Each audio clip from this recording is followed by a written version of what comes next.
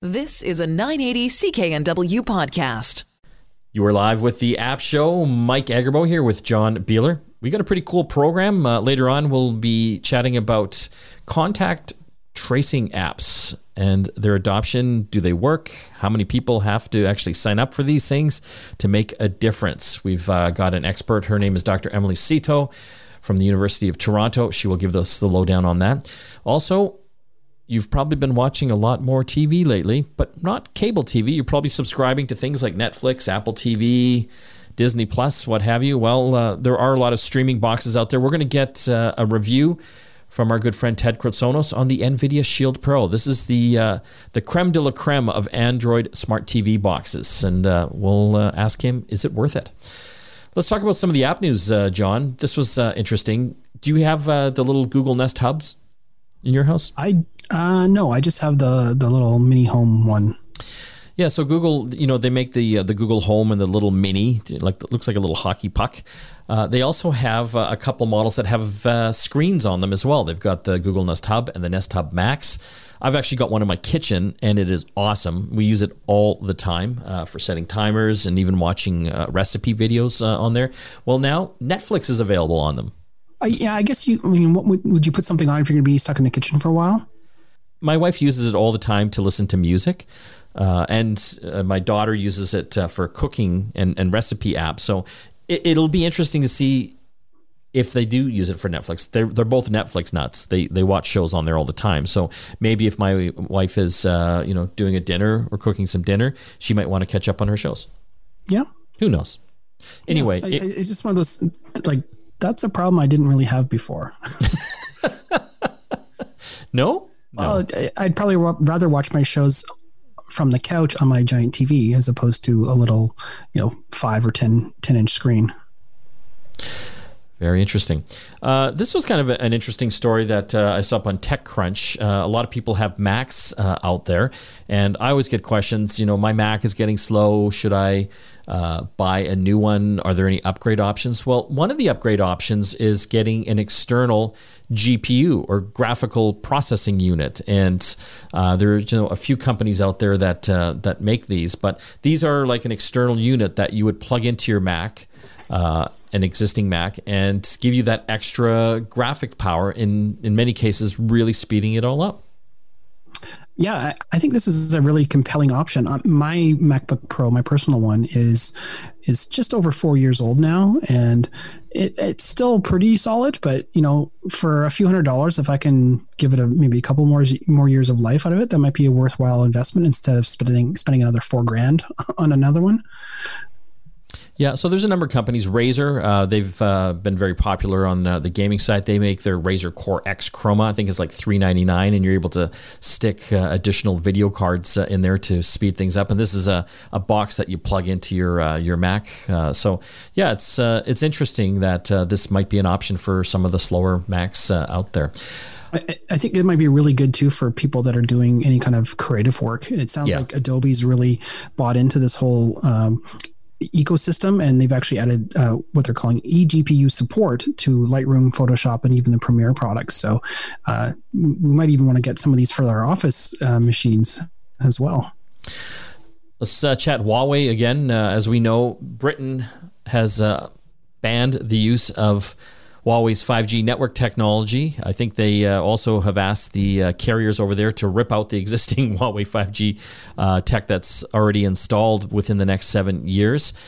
That really opens up a lot of business, I think, for some of their competitors. That would be like Nokia and Ericsson. But now some analysts are saying they may face retaliation from China if the European Union bans Huawei any further. Well, it's a really interesting space we're in right now, right? Because because of the U.S. position on Huawei and specifically calling out Huawei, it's made all these other competitors that much more compelling for a lot of countries that have to make these decisions on what 5G technology they're going to be using. And it's just going to get messy if China starts putting extra tariffs or causing other problems on those companies and their products that would be manufactured in China. So yeah. Guess where all their stuff is made, right? Right. Well, and this is the thing, and this is it points to the ridiculousness of the Trump administration's position on Huawei. It's just silly. So think about this. Ericsson and Nokia, they also make competing 5G network technology. They get the vast majority of that, from what I understand, made in China. So what the Chinese are saying now, or reports are saying, that China's Ministry of Commerce is looking into export controls that would prevent the two European telecom gear makers from sending products they make in China to other countries. I'm sorry I'm laughing because this is all so comical. Like, it's just crazy. Yeah, it's just ridiculous for anybody with a brain to see happening in real time.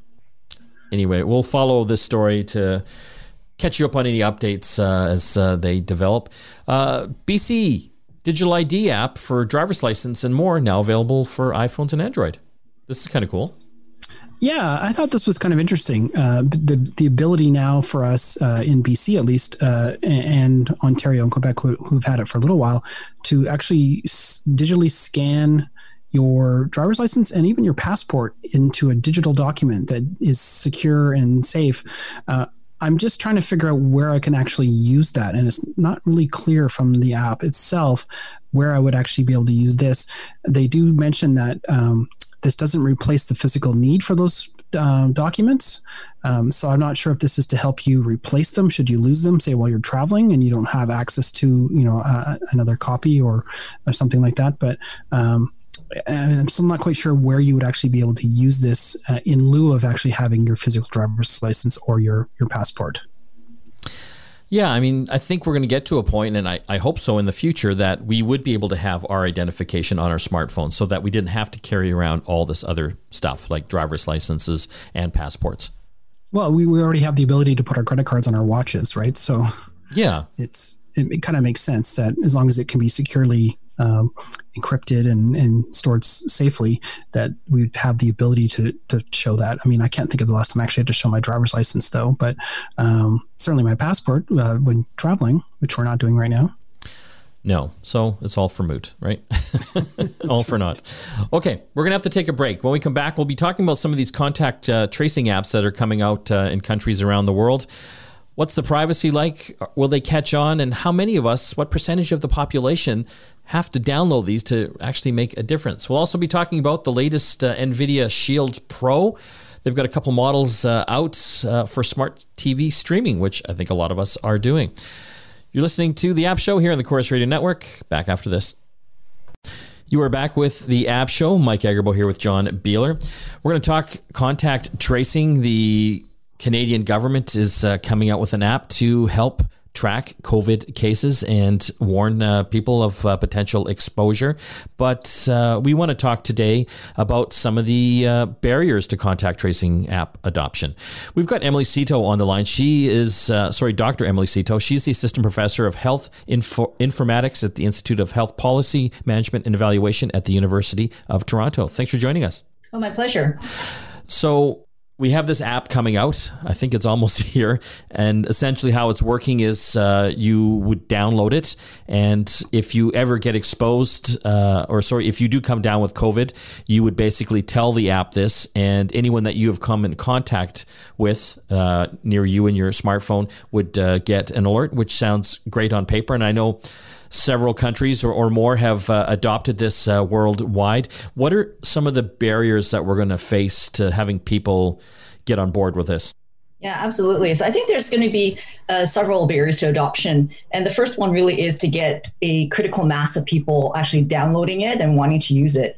So as you know, it's voluntary, so you could choose to use it or not. And you do need a certain number of people for it to be effective. So I think it's important that, first of all, the public health agencies and the government, they send a strong message and the right message that, what are the real benefits of doing this? And then also all the privacy measures that have been put in place, which are a number of them. So I think that's one thing. And then once you have it downloaded, you have to get people to actually use it, right? And so it has to be kind of dead easy to use, has to be a good user experience. And what we found with other countries, and hopefully I think these have been kind of mitigated, is that there were problems with like the battery draining or not working on certain phones. But I think those problems hopefully have been solved before we roll that out. And then finally, you got to get people to keep using it. So there has to be this kind of value add, right, that incentivize people to continue to keep it on and to keep using it. And so you got to be careful that there's not too many false positives and false negatives, which I think would get people deterred from continuing to use it. I know that a few countries have rolled this type of system out. I know Germany has had some success and many people downloading it. Have we got any information on how well it works and just the overall use, and are people happy using it? Yeah, I think so far what we found is that in terms of, again, systems that are using the kind of the voluntary approach, they haven't hit the numbers that people really want, right? And so people are citing 60 to 70% adoption, and we haven't really hit that yet. So there's our places, and we've heard, places like Ireland who have like quite a large, quick adoption of the app, but they certainly haven't reached that level yet. And it's hard to know because we actually don't really know what level we actually need for it to be effective. But certainly the more people who use it, the more effective it would be.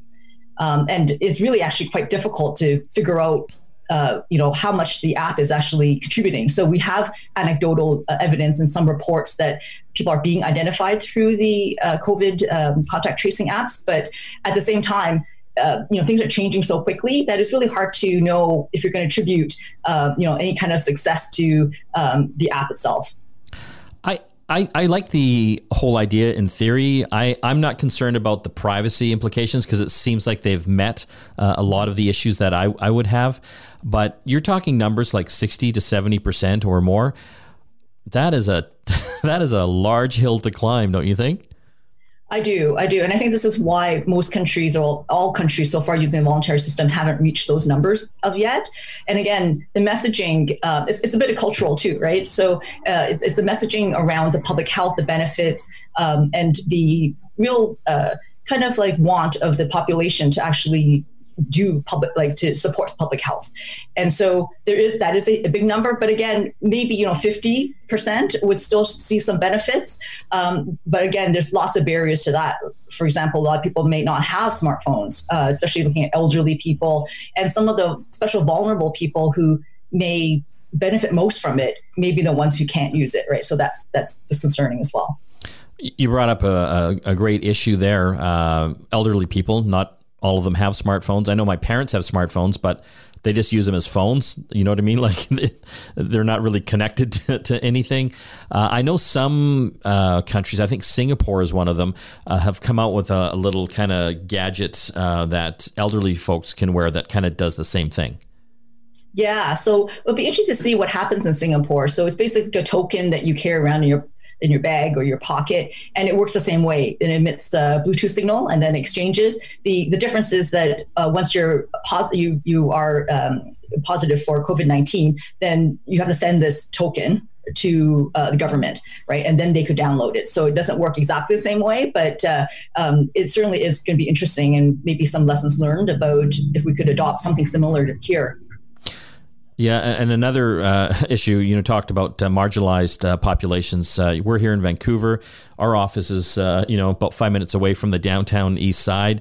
I don't know if a lot of those folks have fancy smartphones and are going to be using a contact tracing app as well. Yeah, for sure. And I think that's maybe one of the worries, is that you can imagine people like the homeless, right? They're not going to have access to smartphones and certainly a data plan. And then also, especially in Canada, certain pockets has really high percentage of new immigrants or people who just don't speak English or read English, which is really what's necessary for these apps.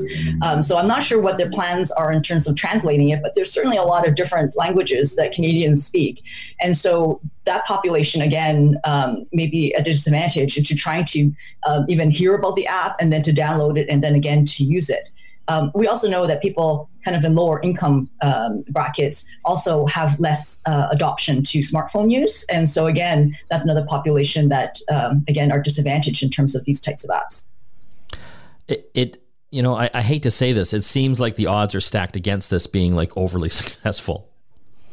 Well, I mean, I think it depends. I mean, I think that again, you may not hit the 70%, but even at 50, for example, and also it'd be interesting to see if certain demographics may be going to restaurants more than others, for example, and if a lot of people are using it there and they're in close contact, and may be very useful. Again, maybe for people who are flying, right? It's a specific kind of demographics potentially, but again, there could be use cases around that. And potentially you could have even employers, so like big employers kind of incentivize people, their employees to use it. And there may be even circumstances where the employees have smartphones that belong to the company, for example, and they may feel much more at ease in terms of using it while they're at work, for example. So I think there's opportunities certainly to use it, even if the general population doesn't hit the whatever the magic number 70% is.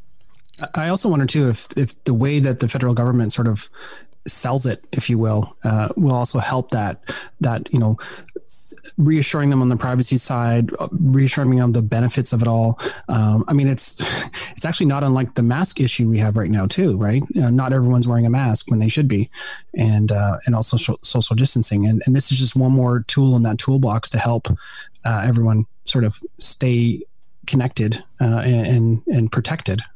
Oh, absolutely. And I think, there's that level of trust, right? So as Canadians, and I guess people are different per individual, but if there's a trust in whoever's asking you to do this, so the public health agency, for example, the government is really endorsing this. And I think you're absolutely right. If you really kind of outline the benefits and how this may help you and help the public and your family and friends, I think there may be a higher adoption. And certainly, it's actually quite a little bit of a complicated way it works, and through Bluetooth and the way that the keys are downloaded and where the data is being stored. It's stored mainly on the phone, but if you get identified, it does get uploaded, right? If you choose to upload the kind of anonymous strings of numbers. And so that really all kind of needs to be messaged out as well properly, so that people really feel confident that people are not being able to find out where you are and to kind of identify you through these strings of numbers. We've been talking with Dr. Emily Seto. She's the Assistant Professor of Health Informatics at the Institute of Health Policy, Management and Evaluation at the University of Toronto. Thank you, Dr. Emily. Oh, my pleasure. Thank you for having me. When we come back from the break, more apps to talk about here on the App Show. Stay tuned. You are back with the App Show. Mike and John here. Well, TV is changing, as I think we all know. More and more of us are getting into the subscription game. A lot of us probably have things like Netflix, maybe Disney Plus. And as more subscribers get involved there, TV cable starts going down. So it's important to have some type of smart TV or smart TV box. We've got our good friend Ted Kritsonos on the line from Toronto. He's reviewed a couple of new devices from NVIDIA that will hopefully take your streaming to another level. Thanks for joining us, Ted. Always a pleasure, guys. What are the two devices that you've had a look at? Well, they're both the NVIDIA Shield. So there's the NVIDIA Shield TV and then the NVIDIA Shield Pro. Okay, so these are both models came out in 2019, so they're not brand new, so to speak. They have been out for a little while, but there was a run on these devices, particularly because of the pandemic. The Pro model in particular was very hard to find at one point, whereas the TV model was easier to find. And the idea here is that basically you have, these are, in my opinion, this is the best Android box available. And it really probably is the only one that you should be considering buying, primarily because it's really good, it's updated regularly, and it has a lot of different features and functions. So, I think a lot of people that are into the whole smart TV thing might have like a Roku streaming box or stick, or maybe an Apple TV. What makes the NVIDIA Shields the top of the heap? Well, because it's an Android box. So the Roku is a great product, of course, and I mean, we've tested them over the years. But Roku is a different platform, and in some cases, you'll have Roku built into TVs. Now, because the NVIDIA Shield is running on Android TV, which is also built into certain TVs, especially ones from Sony, what you have here is a box that is going to run Android TV. So it's a familiar operating system, but of course it looks different because it's made for TVs. It offers all the apps that are popular, from Netflix to Amazon Prime Video, Crave, and on and on. So you have access to those. There's a gaming component as well, where you can play games by streaming them also.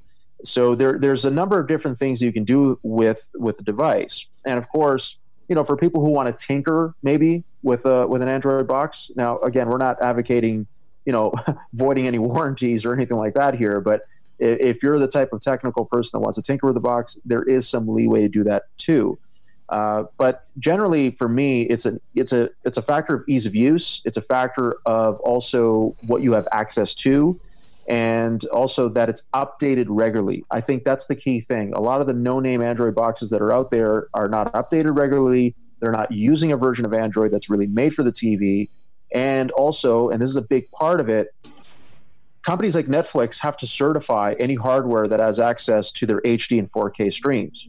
So those no-name boxes, of course, never get that, whereas the NVIDIA Shield has all the certifications it needs to get the best quality from those platforms. So you might be saving money on getting these cheap smart TV boxes, these Android ones, but they're kind of more trouble than they're worth sometimes, really, because they're not going to run everything. I mean, you can tinker with them to make that happen, but it's a pain in the butt.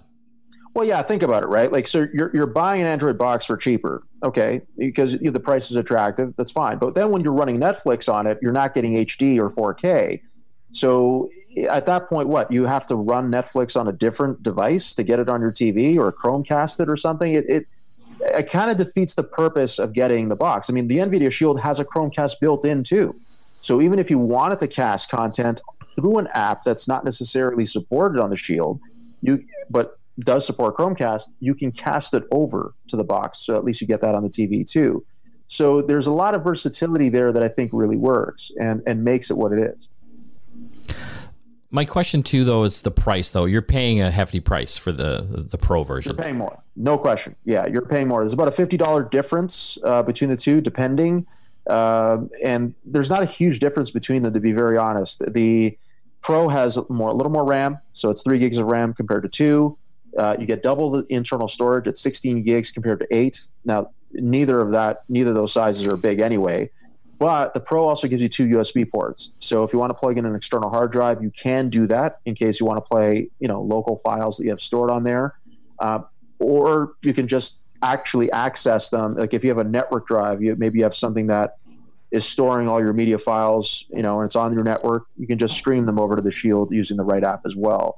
The TV, the Shield TV is the one I would recommend for people who don't really want anything overly technical. They want something simple, small footprint as well, because the design is totally different from the Pro model. You don't care about the USB ports, and you just want something that's going to plug into the TV and work, and that's it. How much does that model go for? Sorry, what was that, guys? How much did the base model go for? So the base model right now, the prices keep changing too. So I'm just going to give me a second here just to make sure that I got the price right, because in Canada, so right now you're looking at it about, the Pro model's about $260, but you can probably find it for less depending on where you're shopping. Whereas with the TV version, I've seen that for about $200 in a lot of cases. So you may find it for less if there's a sale. It kind of depends, but those are the ballpark prices right now. I think the Pro is compelling to me because of the USB ports and the fact that you can plug in a thumb drive or anything like that. That's my frustration with the Apple TV, is that I want to use that. I have the 4K version. It's great, but unless I hack it, I can't really do that easily, or I share files over a network and stuff like that. It just becomes clunky when you just want to show something quickly, and being able to plug in either an external hard drive or a thumb drive is huge for me. Yeah, it's part of the reason too why the Pro is often recommended for people who want to game on the platform too, because the USB ports can come in handy there as well. So, for example, if you have maybe you have a certain type of remote control or a controller that you want to use to play, and the USB port maybe has plays some sort of a role with that, you can do that. Maybe you want to plug in a certain type of, anything that uses a Bluetooth transmitter, you can plug in the transmitter and then connect that way. So yeah, I agree. The USB ports, at least for, tech guys like us, definitely offers some versatility beyond what the device, would be marketed as doing. And that's why I mentioned earlier that the Pro is definitely the kind of device I can see people wanting to tinker with. Whereas the TV, I think, is definitely made for people who just want to plug and play and not worry about anything else. It's just going to update on its own. They don't have to worry about that either. And they don't have to be concerned about whether or not they're going to get the best possible quality that is offered by the various platforms that are on there. because it's running Android, is there any benefits to having an Android ecosystem in your household, like multiple Android phones and that kind of stuff? Is it any easier, or does it matter at all? I don't know that there might be some advantages. I don't know that they're because again, the Shield kind of works independently in a lot of ways. So Google Assistant, for example, will work on its own through the Shield. You don't necessarily need an Android phone in order to do that. You do need a Google account in order to get on to any of these things. I mean, the Shield does need a Google account to actually operate. But as far as it working with Android phones or iOS, you'll get a bit more of an advantage with Android phones because you may have more apps that support Chromecast on an Android as opposed to on an iOS device. But at the same time, as long as Chromecast is supported on your iPhone or iPad, you can just cast over to the Shield without a problem. You won't get Apple TV, unfortunately. So the Apple TV app or Apple TV Plus, for example, if you are a subscriber to that, you will not get that on the Shield. So unfortunately, if you're in the Apple ecosystem, that is something that you're going to miss if you go with the Shield. No Star Wars for you. Hey, Disney Plus. That's right. Sorry, I'm getting confused. No Tom Hanks Greyhound for you. Yeah, that's right. Yeah. We've been talking with Ted Kritsonos, our contributor out of Toronto, Ontario, all about the new NVIDIA Shield Android Smart TV boxes. We'll have a review up, and it'll be glorious, right, Ted? The review or the box? The review. Well, the review is going to be, I'm going to do the best I can, but I think it's going to be great. And I hope people, are at least thinking about what they spend their money on when it comes to an Android box, because the cheapest doesn't mean the best. And you can check that out at getconnectedmedia.com. When we come back from the break, John and I are going to talk about internet plans. He's recently looking at renewing his. What's the best out there? Back after this. We're back with the App Show. Mike Agerbo here with John Beeler. I want to talk about internet packages. I think a lot of us have realized how important the internet has been for us during the pandemic and associated lockdowns in different provinces and states. You might have noticed a lot of people are using the internet, and that's probably slowed yours down. And a lot of folks are coming into renewals for some of their packages. Just wanted to kind of talk briefly today, John, about some of the experiences you're having. And, out west here we have TELUS and Shaw, but it kind of applies to no matter where you live. There's always going to be 2 or 3 competitors that are the big guys that are coming after you for your money and offering you the deals. But I thought yours was interesting. Right now you're on Shaw and you've got a pretty good package, but it's coming up for renewal in November. That's right. So I pay just over $100 a month all in for a lot of TV, and I get 600 megabit internet as well, which is really it's fast. It's fast. That's download. And this is the key point. I think we've talked about this a few times about, especially during the pandemic, when your entire family is trying to get on the internet. Download is important, but upload is probably more important, especially if you're looking to transfer files online. You have a lot of Zoom meetings or online learning where you need to be sending video back and forth all the time. The bigger the upload pipe is the most important part. And that's kind of the bottleneck problem that I have with my Shaw, is that it's a very small pipe on the upload side. But like you said, I'm up for renewal in November, and they sent me a notice today saying, hey, you're due for renewal soon being loosely there. Here's an exclusive offer for you. And I clicked through the link, and my exclusive offer is basically double what I'm paying now. Well, that's a great offer. Yeah. I know. And I'm just like, did they put the wrong link in the email or something? So I was poking around their website, and no, it just looks like everybody across the board has, much higher packages at the starting point now, for those people that are just switching providers, for example. And at least right now, there doesn't seem to be any super amazing deals either.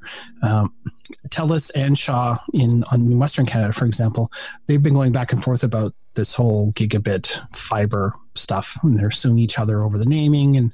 But the important bits is the speeds you're getting. To get that kind of speed, you're paying hundreds of dollars a month just for the internet. So that's the thing I'm concerned about, is that I'm going to be forced to renew for a slower service at double what I'm paying. And I got a pretty sweet deal a couple years ago on a Black Friday deal. So I'm less inclined to click that renew button right now, and maybe wait and see when there's some better offers down the line. And then it's a big scramble. But generally around Black Friday is when the big deals happen and sort of the Christmas space. But this year, everything's sort of up in the air because of the pandemic and everyone's increased need. I can't wait until November to make some of these decisions about increasing my bandwidth as well. So especially when, whatever back to school is for some people, I think that might be also a big decision point is, do we need to change our plan to make it less of a big fight with the family? Like, can you turn off your game so I can get on my call kind of thing? Yeah. And so let's just go through the price again, John. You are at how much right now? $100? $102 all in. Fast internet, lots of TV, and the new price is? It starts at about $175 plus tax for 300 internet. Yeah. For lesser internet. For less internet. Yeah. Yeah. And that's on Shaw. Yeah. And then I was trying to find something comparable on the TELUS side of things as well. And it looks like it's about $75 to $80 more a month. Faster internet, definitely a bigger upload pipe, but it also just sort of depends on how you bundle your other things too. So I think the bundling is also key too, because I also have a TELUS cell phone plan, and if I was to sign up for one of these things, that plan would actually be reduced by $10 a month. So that might become a better deal going that route. So it just really depends on how you've got your account set up. Family plans and all that type of stuff can really come into play when you start adding up how much you're paying a month. The other side on TELUS as well, they typically include things like Crave, potentially HBO and Netflix, depending on the package that you get too, which again, if you're already paying for those services, that might be some actual savings despite you're actually paying more for the service overall. Yeah, and I think this is an important thing for the listeners. I would always, every 6 months or so, go through your bill, your Shaw bill, your TELUS bill, Bell, Rogers, whoever you're with, and just phone and say, hey, are there any better deals happening? Because you would be surprised at how often there really are. And I know my bill right now, I think it's about $105, $110. I've got the home phone on it as well, plus TV and internet. But when it comes up for renewal, I don't want to pay more. I'm not using TV anymore. And that's what happened to me last time. I called to I was going to cancel TV because I wasn't even using it. But then they made me a deal that was like $50 less a month with more TV. I'm like, yeah, okay.